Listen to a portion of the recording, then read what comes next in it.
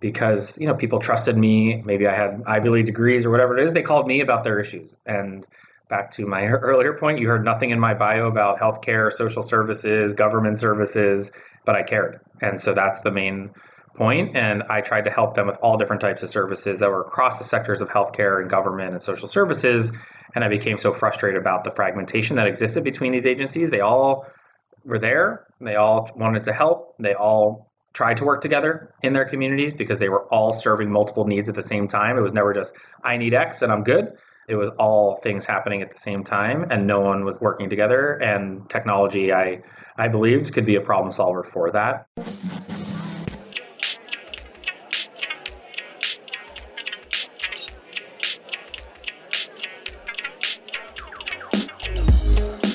What's up, everyone, and welcome to the Brillman Arena.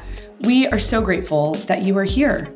The Brillman Arena is a space that welcomes changemakers, hustlers, and leaders in the tech industry to share their journeys and passions and insights. We are hosted by Brillman Education, which serves to help top performers from underselected backgrounds land new and exciting roles in the tech industry.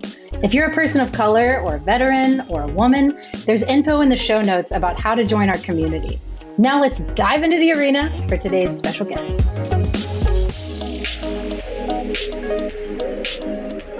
Welcome, everyone. This is Bethany Coates, CEO of Brillman. I'm absolutely delighted to be here today with Dan Brillman, co-founder and CEO of Unite Us.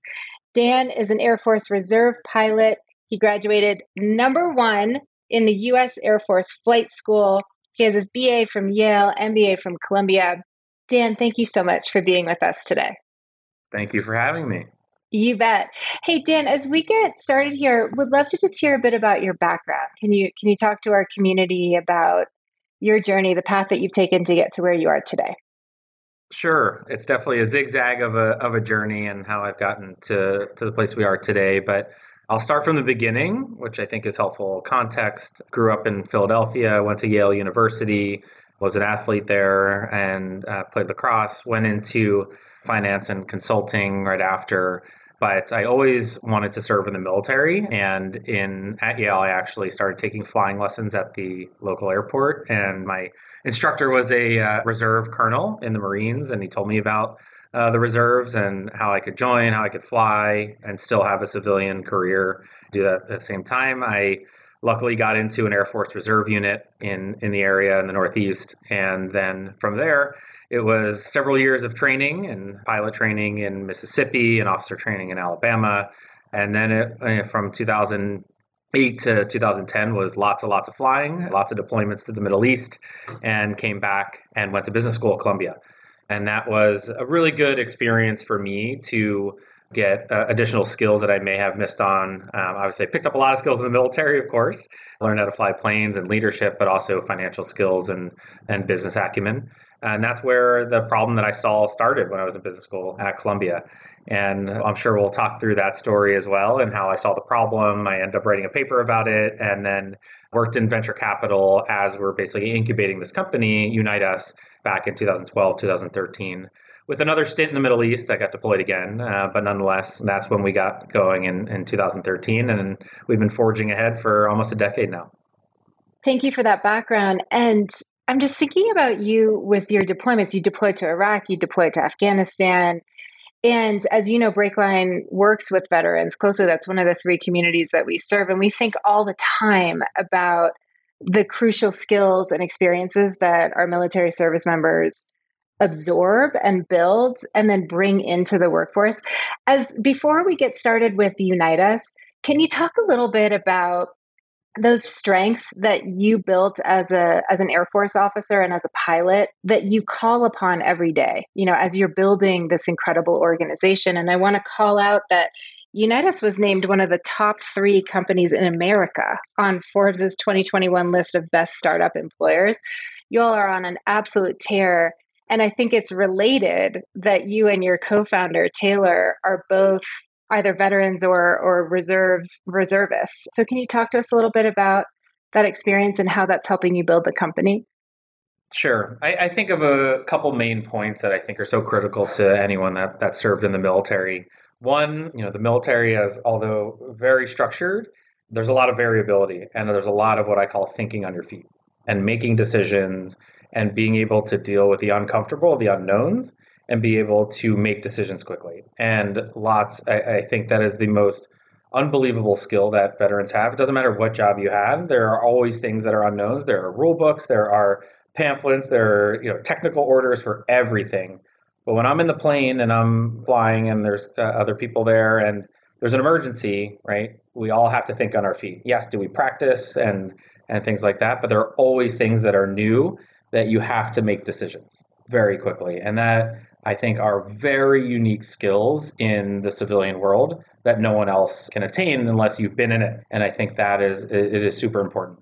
The other side of the coin is how you work in teams. And I think about the plane I fly for many years, the KC-10, we have at least 4 people in the plane. We all have different roles. There's 2 pilots, and everyone has to work together for the mission to get done. And we all may be different ranks. We all have different strengths. We all have different jobs, but we all come together to make decisions. And I think the most important point, and especially in the Air Force, is rank sometimes doesn't matter. It's about who you're listening to, how you can trust each other to ultimately get to the end result, which is getting the job done. And so working through that as a team, I have never felt so much of that except, in the military, but we've translated that as best we can into a company atmosphere. And those 2 things that I just mentioned have nothing to do with structure. They have nothing to do with top-down authority or things that maybe in the outside world, thinking about the military is very, very structured, uniform, and to the T. Those 2 things could be so further away from that. But those are 2 things that I always point to, thinking on your feet and how you work in a team atmosphere, regardless of your rank, regardless of your role, everyone has a voice, and that's important to get the job done. Yeah, I'm so glad that you're dispelling those myths. I've always thought it was so strange that, especially in tech, one of the primary hypotheses that our partners had before they started hiring veterans was around that rigid or hierarchical thinking.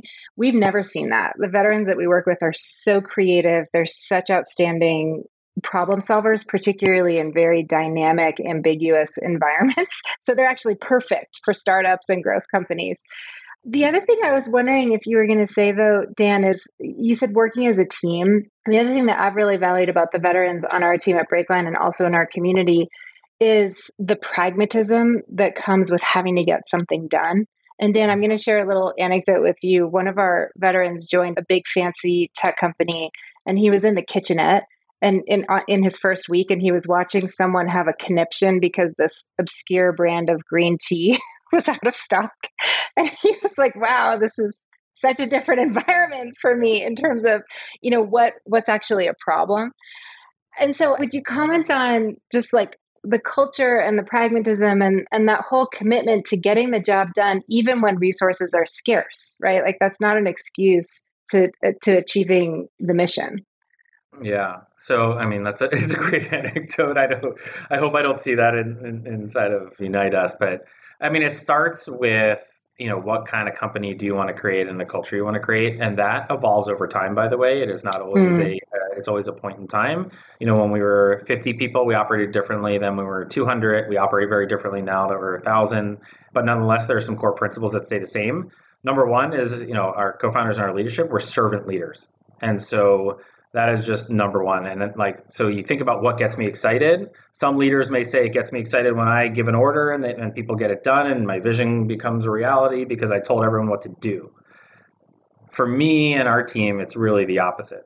I thrive when people tell me what is right and what to do because they're seeing it, they feel it, and they are committed and they have that passion around what is the right answer. And for me, my job is to take in all that feedback and be able to make informed decisions based on that. And so those are very 2 different kind of leadership styles. I'm not saying the other one doesn't work, by the way. It probably does in certain atmospheres, but I trust the team. It gets me most excited when anyone in our company says, hey, I see a problem, which there are problems in every company and things to solve every single day. When they bring that up and they feel the power to bring that up and say, I have a solution to this, or let's talk through this, and then I can help actually guide towards that solution. That's what culture needs to look like, I believe, in going forward in our society, because that's what keeps people jazzed up about the mission and what they're doing and how they feel valuable. Thank you so much for sharing that, Dan, because I think you're also dispelling another myth, which is that military service members rely on hierarchical leadership. I give an order and you carry it out. And what you're saying is it's actually very much about servant leadership, and it's a team-oriented approach to problem solving. So thank you for talking about that. And I wanted to get back to Unite Us. So here you are, you're an MBA student, you're sort of thinking about the next phase in your career. You go on one more deployment, and then you start thinking about what's next. And you have written a paper on an issue that has sort of captivated you. And I'd love for you to just talk to us about that early opportunity that you saw, some of the early days at the company, and then how things have unfolded since then.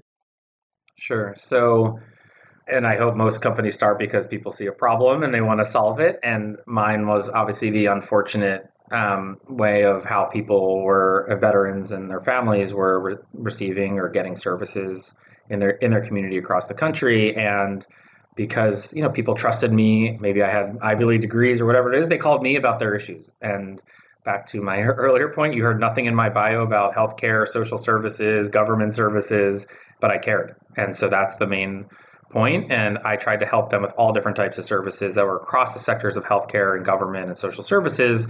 And I became so frustrated about the fragmentation that existed between these agencies. They all were there. They all wanted to help. They all tried to work together in their communities because they were all serving multiple needs at the same time. It was never just, I need X and I'm good.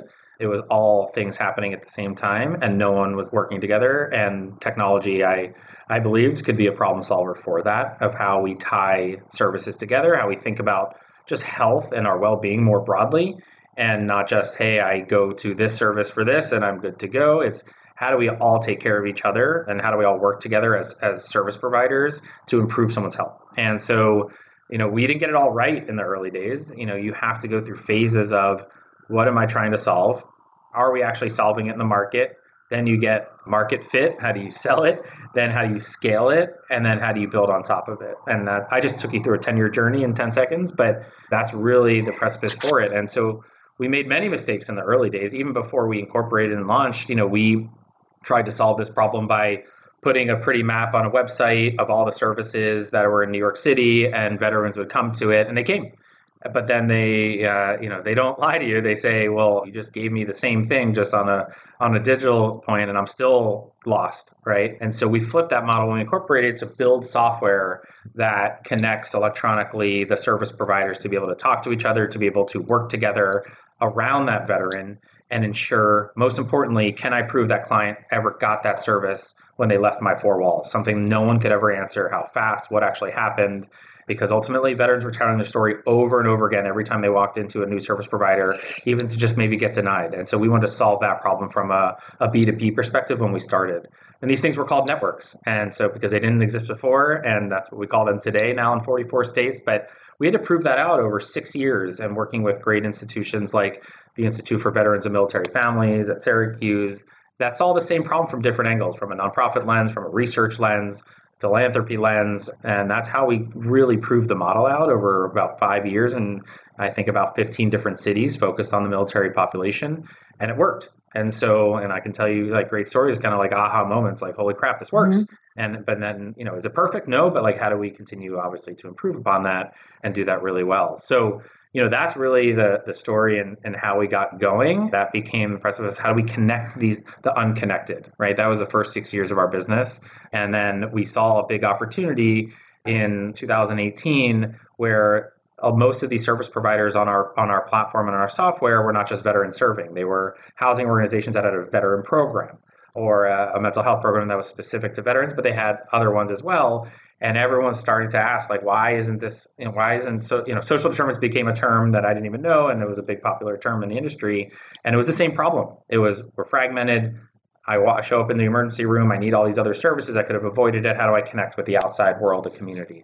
And so that was our entry point into the broader, can we serve all populations and do that at scale across states like North Carolina and Oregon, and then do that at scale across 44 states simultaneously. And it's a ground game. And we'll talk about the future and where we're going and all the new products we have as well. But same problem, same solution, a little bit different kind of go to market, but nonetheless, same problem across the whole country. This is awesome, Dan, and thank you. And before we come up to present day and talk about the future, I wanted to just double tap on a couple things that you said. You all started with veterans, and Breakline also started with veterans, and that ended up being like a wonderful place for us to begin, because when you say you work with veterans, that's like saying you work with America. That's It's right. just such a diverse population of folks.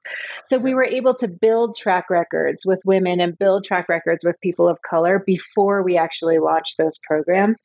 Can you talk to us about how starting with veterans and military families, starting with that community became an advantage for you all as you built beyond it? Sure. So, veterans, as you pointed out, are the petri dish of American society. It's all backgrounds, races, socioeconomic statuses. It's Medicaid, it's uninsured, it's VA, because not everyone goes to the VA, as you know, or is even eligible. And so it's everyone. We think I'm talking more in broad, almost healthcare terms in that sense, but it's everyone. And so part of it, I would say, is like that's a hard problem to solve early on to pick that population to focus on. Obviously, we're very mission driven and focused on that. But I think it got us our reps and our muscle memory of how to solve these hard problems and do that, and then be able to expand into more specified kind of populations as healthcare sees it, maybe like Medicaid or Medicare and things like that, or specific other populations as well. So I think that was an advantage for us. There's no doubt it's a hard problem to solve early on and then do that. But I think that's looking back, that was the right thing to do. Thank you, Dan. And just to put a finer point on Unite Us and how you all think about your business, this is a tech platform reinventing the delivery of health, government, and community services. And one of the factors that you talk about a lot is something called social determinants of health. And as we get deeper into this conversation, can you just explain what that concept is? Yeah. So social determinants of health, as I talked about, is a term that has been around for a long time. And it's always been, thinking about what are the conditions and the environments where people are born, they live, they learn, they work, and they play, and they worship, right, that affect our overall health. If I could distill it down to you, how our health is determined is not our 15-minute doctor's visit. How often do we go to the doctor, right? It's not that often unless there's pervasive problems, but we still probably don't go as much as we should. And access to that is tough as well. And so all of this stuff is what's happening in my home, what's happening around me, what society am I growing up in? What are those factors that are at play that affect my health? So you think about vulnerable population, you think about homeless population. The homeless population, and just take one example of a person that is homeless, the last thing they should be thinking about necessarily is their medical care. And that, right, I think about how do we have food in our bellies, a roof over our head. These are fundamental basic needs where I can't focus on my medical care or my diabetes or my heart problems if I don't even have basic needs taken care of. And so when we think about those types of things, solving for it, healthcare, right, and governments want to solve for that, but it's very hard to do when you're not taking care of these wraparound services that affect people's health. And so just distilling it back to you, I don't spend time in the doctor's office. I spend time in the community, and that's where services are really focused and how our health is determined, the majority of it. And so that's why we focus on the community and how service providers can improve people's health outside the four walls of the medical community. Mm-hmm. When I heard you describe that, because I don't have a healthcare background, I hadn't thought about it that way before, but it makes so much sense that 99% of our healthcare is happening outside of the doctor's office. Okay, so I want to bring us back to those early years at Unite Us. You have said in the past that the vision and the mission have remained the same, but lots of other things have changed and evolved over time. And you talked a little bit about the go-to-market. And you said you had a couple of aha moments that really helped you all crystallize some of the business and the path forward.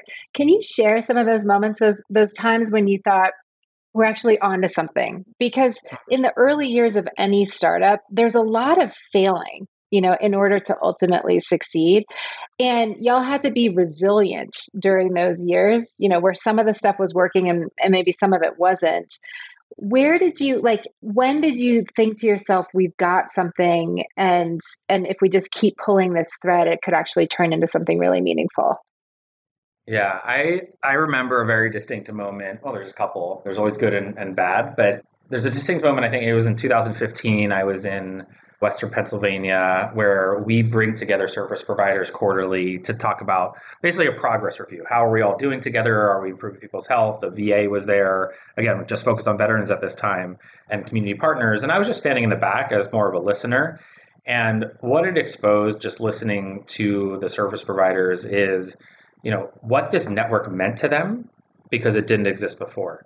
And they were all varying differences in how they can, what they thought success looked like for them. So the VA was talking about length of stay and how we can help people get back into their homes so they're not spending days in hospital beds, ensuring people end up in the right points, what they never knew those answers before. And it took them hours and hours.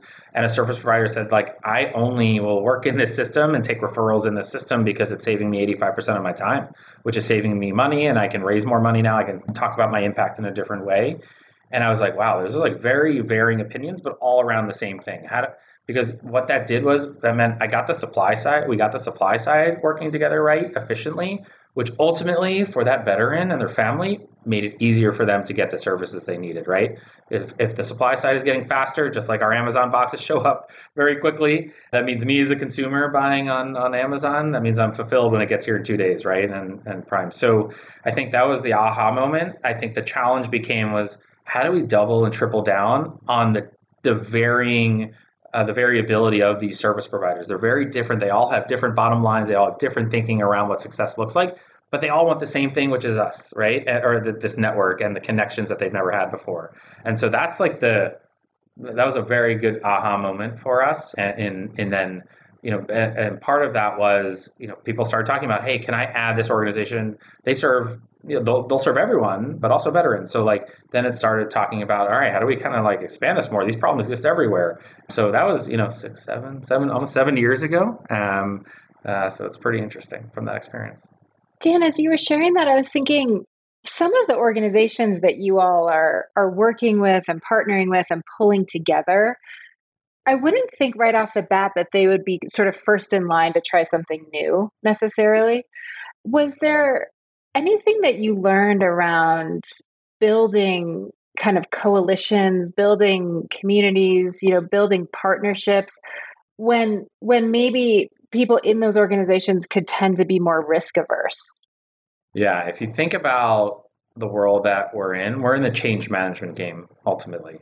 We've been in the same muscle memory for 100 years, providing services. And just even think about the medical world. We were on paper 10 years ago. Now we're on medical records, right? So that's only 10 years ago. And so it's not a long trajectory. So we're invested in this for generational change, which requires change management.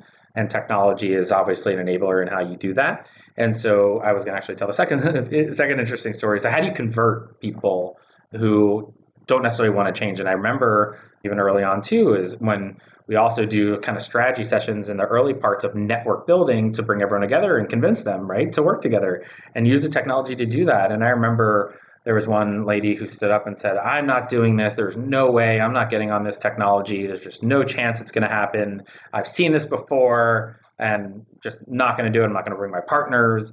And for me, I was like, oh, it's game on. And so during that meeting, I had her come up and demo and say, hey, send an electronic referral through our system. And do you know anyone in the crowd? She's like, oh, I know 3 or 4 people pretty informally. I was like, all right, do you send people over there today? Yeah. Oh, all the time. I just tell them to go over there. And I said, do you know what happens? Well, no, I have no idea. And so I said, all right, send it through here. And then I had that person come up and receive it. And we just talk through that process. And it's a few minutes versus take hours. At the end, she stood up and said, I'm so sorry. I'm in. And I want all my chapters around the country because it was a federated organization joining as well. Here's my card, right? And so we're doing that now in 44 states and hundreds of thousands of service providers. And so that still happens today. Even technology has changed over 10 years and people are more accustomed to software. But nonetheless, that's how you make generational change. And that's why we're invested in this for the long term. I love that story. I remember I actually tried to start Brakeline at Stanford. I was an assistant dean at Stanford when I had the idea for Brakeline. And it was the luckiest no I ever got because then I spun out to start the organization. But as I was spinning out, I realized, gosh, if I had tried to actually do this through Stanford or through any university, it would have taken me 100 years just because you're inside of a slower moving organization. The And I sort of, conditions, right? The conditions. yes, Yeah. yes, exactly. And I think it's so cool that you all came alongside and were able to really accelerate what could have otherwise taken quite a long time. Can you talk about this question? So Stanford wrote a case on Breakline, and I just went back to teach it. And I was saying to the students, one thing that concerns me about the nature of entrepreneurship at business schools is the tendency to look for like a quick, lightning in the bottle win. You're in it for 2 years and then you cash out and get acquired by like whatever, some huge company. Yeah. And the nature of entrepreneurship, especially when you're trying to solve complex problems, is actually so much more substantive and so much harder than that. And also really, really rewarding, to be part of a solution for an intractable problem that affects us at a societal level. So thoughts from you on the mentality that you'd like entrepreneurs to have as they think about starting a company. In many ways, starting a company is a privilege, like having that option or the ability to go after something that interests you. It's a big privilege. And so advice or thoughts or inspiration that you'd have for entrepreneurs who are maybe 10 years behind you. Yeah, it's a great question. I think ultimately you need to be able to evolve as an entrepreneur over time. I'm in like my 6th iteration of CEO, I say, and I've had to change how I do business, what I think about, what I'm focused on, how I build teams over the last 10 years. And that will never stop. Catch me in 2 years and it'll probably be different again. And I think that's all part of growing inside as an entrepreneur. And I think, there is that thematic around, quick wins but I've yet to see them, honestly, like scale and make generational change. And I think you need to be, if you really want to build a company that is going to make change, and you need to think very, very long term. Like, I want my children to consume this service, right? I want my grandchildren to consume this service. And so how do we build towards that? Now, I'm not like, that's many years from now, but it has to have iterations and it has to have changes. And there's hard decisions you have to make along the way. People have tried to acquire us every year, and that will hopefully, fingers crossed, maybe continue to happen. That's great. That's a good sign. But there are things where what is the end point? And it is not the end point of what is the end. It is, what is my next step? Like, where am I trying to get to next to make that generational change? And I think people forget about it. It's more as like, what am I done in 1 year? What am I done in 2 years? And how do I maybe get acquired by X, Y, or Z? Not so much, how do I get the product market fit? How do I then scale? And then I can make decisions at this point. Those decisions might be like, maybe I fit better inside of a larger org. Maybe that is the case, but you can't set out from the beginning that way. It has to be at that point in time and being able to think in those phases. Mm-hmm. So Dan, you brought us through the first several years of Unite Us. You all had some early success, also early challenges, but you evolved and figured out, you had those aha moments, figured out how to ultimately create a go forward path for the company. More recently, you all have raised a lot of money. The company is worth well over $1 billion. The small startup has had an extraordinary level of success. And so can you talk to us about the vision that you have in place now, where you all are today and where you're heading, and what really was behind that excitement in those rounds of funding, and what was pulling people to the table in terms of the vision that you still have, but also the path that you have for executing toward it? Yeah. So when we expanded to serve all populations and build this across states, it was obviously very fast and a lot of demand at the same time, but that didn't mean it was everywhere. And so part of that was where we didn't exist in certain states. How do we say, build it, they will come, almost in that sense. And so, we didn't raise much money over 6-7 years. It wasn't until we said, what do we need that capital for to accelerate the impact that we want to have on the world? And so that's when we were much more convinced, in the sense of, now is the time to do that.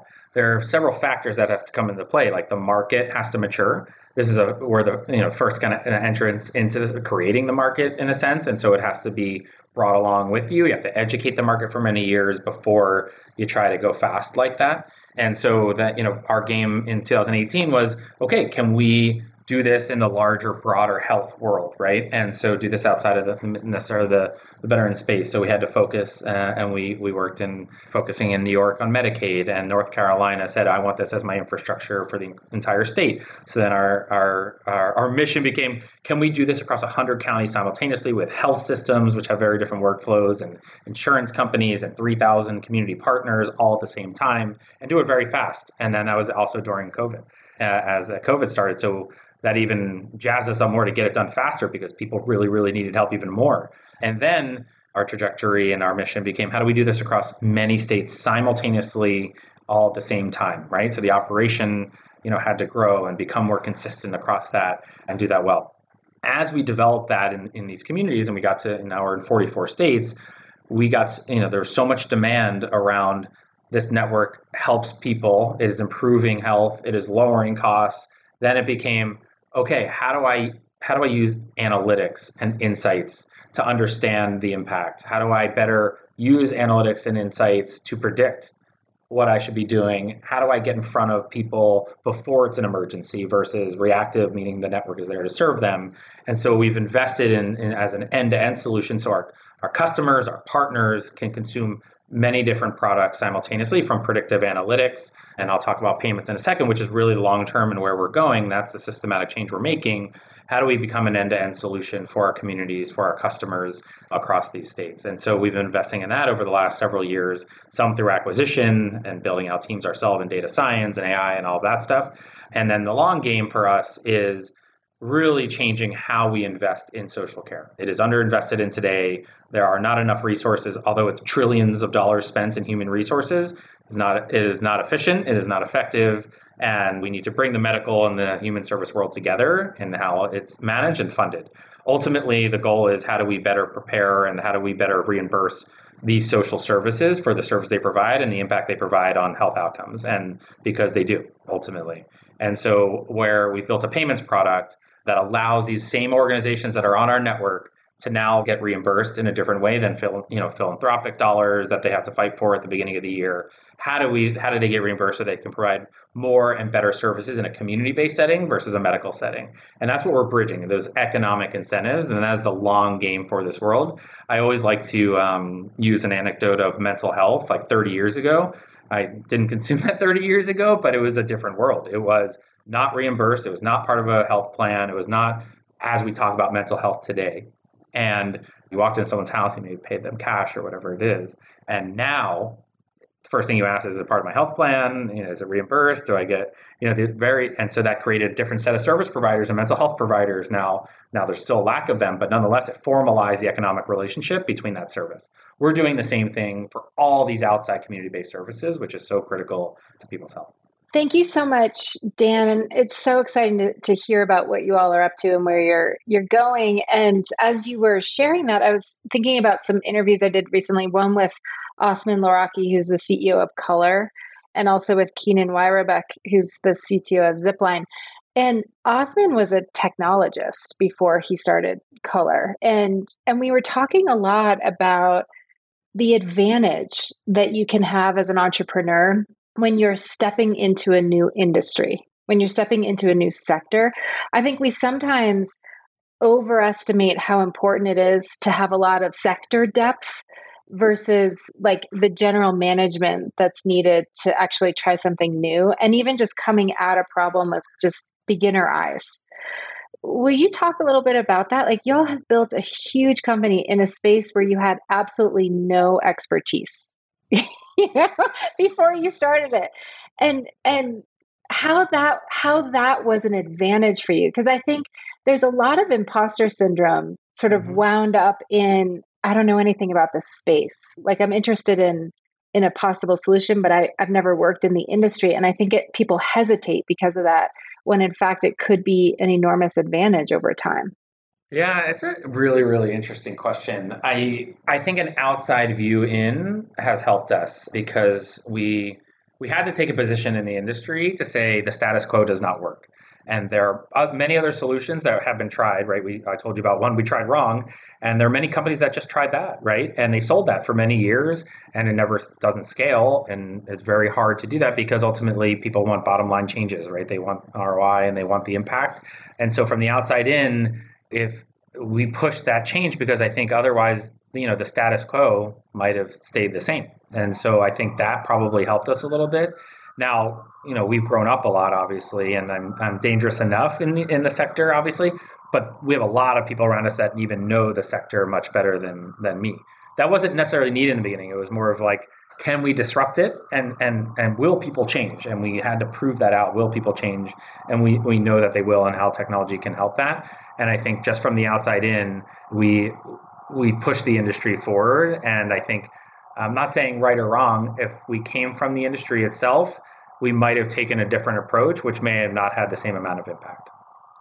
It's so interesting to hear you say that. And especially when you referred to yourself as dangerous enough now. And Othman's perspective, which I thought was also really interesting, he said something like, it takes you 3 months of intense focus to be at the 90% level of what you need to know in a new industry. Did you have a similar experience where you were just immersed in it and you felt like pretty quickly you had your grasp of the major issues and a potential way of solving them? Yeah, I think so. For sure, at the 30,000 foot view and across the kind of customer base, and we have a diverse customer base. But as you get into each kind of vertical and you talk about, what you got to remember, like the customers that work in Medicaid, think about Medicaid, that's their business, right? And so then I had to become, that 3-month process you just talked about in each kind of vertical, right? And making sure we have enough, me being smart enough in that, having people around that know the world a lot better, because then it gets a bit nuanced, inside of each type of vertical. Because we're tackling a huge TAM, right? It's still undefined almost, right? It is not Uber for cats. And I know how many people can pick up cats in the car and that throughput. We're, moving an industry. There's 900 directions, by the way, we could go. And we all have really good ideas. There's 1 million. The amount is like, what is the right time? What is the right place to be able to do those things? And there's no right or wrong answer, but it is decisions to be made in each type of, as we enter new types of businesses or new types of customer bases. That's really interesting. I just wanted to pause. You said TAM and you meant total addressable market. And so the other thing I wanted to talk about though is you were talking about like having all these different opportunities and possibilities for growth and momentum. And I think one of the hardest things to do in startups and in growth companies is to focus and to drive the outcome before you continue building out. Can you talk to us about that? Like how you all balance focus versus R&D and investment and how you choose where to place your bets? Because as you said, you can't do everything all at once. Yeah. So I can point to every product we have now and our aspiration to do them years before they happened, for sure. So payments, we've been talking about since 2017. And now it is, in the last year live, right? So, but it was not, if we launched that in 2017, it would have fell on its face. The market wasn't ready for it. There's no chance. Would it be 1, super innovative? 2, like, does it make market sense? All of those factors around like a business plan would have worked, but the market was not ready for it, right? Regulatory change had to happen. People had to know what a network was first to be able to know that their patients were getting care and, costs were being reduced and it worked for them to say, I want to pay for this stuff. And so I can point to almost every product we have invested in that we did not decide to do. One, maybe we didn't have the bandwidth, like maybe I could have pushed us there, but it was not the right time. I'll talk about, data and analytics as an example. We, in early 2021, was when we actually had the start of like a whole data infrastructure team. We had always had data, we always had insights, and we provide it to our customers as part of the business, but it wasn't a business line, it wasn't a product itself, right? And so I don't have regrets about any of that. Maybe it was a little bit earlier, but nonetheless, it was the right place at the right time to say, this needs to become its sole product with its own product managers and its own vision around how we use information to educate and show impact. And so every product I can think of, honestly, that we've launched, we could have done it earlier. It was just not the right time. Dan, thank you for sharing that. And I wanted to shift the conversation a little bit and just talk about the relationship that you have with your co-founder, Taylor Justice. And Mark Andreessen is famous for saying something like 90% of startups fail and 90% of the failures are due to co-founder dynamics, like dysfunctional co-founder dynamics. And you and Taylor have obviously figured something out. You all have been in this together for many years now. Why has that relationship worked so well for the two of you? And what recommendations do you have for other co-founders who are thinking about going into business together? Yeah, I think ultimately why Taylor and I work so well together is because we really understood each other's skill sets and what we like to do, and most importantly, like what we don't like to do. And so there's a very big difference between what Taylor likes to do and what I like to do, and that's why it works ultimately. And you got to figure that out pretty early. And so you can draw lines. Now, it took us several years to do that because we were all trying to do a million things at once. And we were all trying to do, when you're 10 people, you have to do everything. Yeah, you have to do sales, you have to do marketing, you have to do implementation, you have to do tech, you have to do product. But as you kind of grow up, then you start saying like, I need to start orienting over here, and you start orienting over here, and you start naturally orienting to what you're good at. And that's what we've done really well together. Where I love products, I love technology, I love building, I like working with customers, I love seeing the problems and then solving them. And that's just like the way my brain works. I like solving team problems, I like solving product problems, I love the market. And Taylor, when he wakes up every morning, he says, how can I convince XYZ that this is the right solution, right? And how can I sell that? So maybe I shouldn't say this out loud, he'll probably kill me, but if it was up to me, I would have given away everything for free and said, please just use this. And he will say, why would you do that?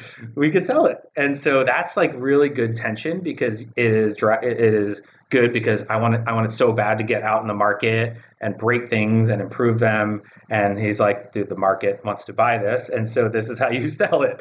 And so that's what I would, offer to founders of companies is try to figure that out and be honest with yourself, right? Like I have to do, I'm the CEO, I have to do sales. There's no question about it. But do I wake up every morning? I rely on Taylor, and that's just how he works. And he relies on me to get things done, inside the business. Mm-hmm. That's awesome. I love that, Dan. Sometimes when we think about a company and the impact that it's having, one of the most powerful ways to really understand is to bring it down to one person or one family, one example. As you think about Unite Us, is there a story that you reflect on, someone whose life was really improved as a result of the work that you all are doing, or a family? Is there an example that you could share with our listeners? Yeah. So, there's a lot, and we have in our channels a feedback channel for storytelling, and we get a lot of stories, and a lot of them are like, feel like amazing, feel good, and how you change lives. Prior to COVID, when we did a lot of the in-person kind of sessions, we would bring clients who have been served by the network and by many service providers because this existed. And I will never, forget the person just telling us, like, what would have happened if this didn't exist. And that just like drove me even more. It's not so much how great the technology was, because they didn't use the technology. It was the service providers who did it for them and how they all connected with each other. So it wasn't why Unite Us was bad.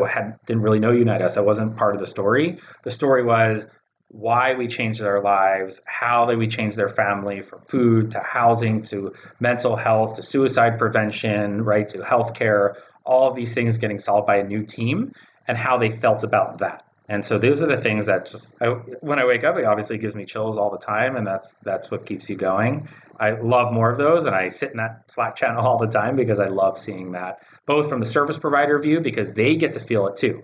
They got to feel the same thing I did, except I'm the technologist or I'm the CEO of the technology company. So hopefully that's helpful for the listeners. That's so awesome. And Dan, can you talk to us about also the advantage of building a mission-driven company? It's such an incredible advantage from your own personal source of inspiration and motivation to being able to attract teammates to join the mission in a whole bunch of different ways. You talk to us why having a mission like this is so crucial as you build the company. It's a great question. One, it's easy to work here around the mission because doesn't matter if you're an engineer, you're a community engagement manager getting people on our technology, you're a data scientist trying to drive better impact around data. It doesn't matter where you work in this company. it's very easy to understand where you're making a difference and this company is making a difference.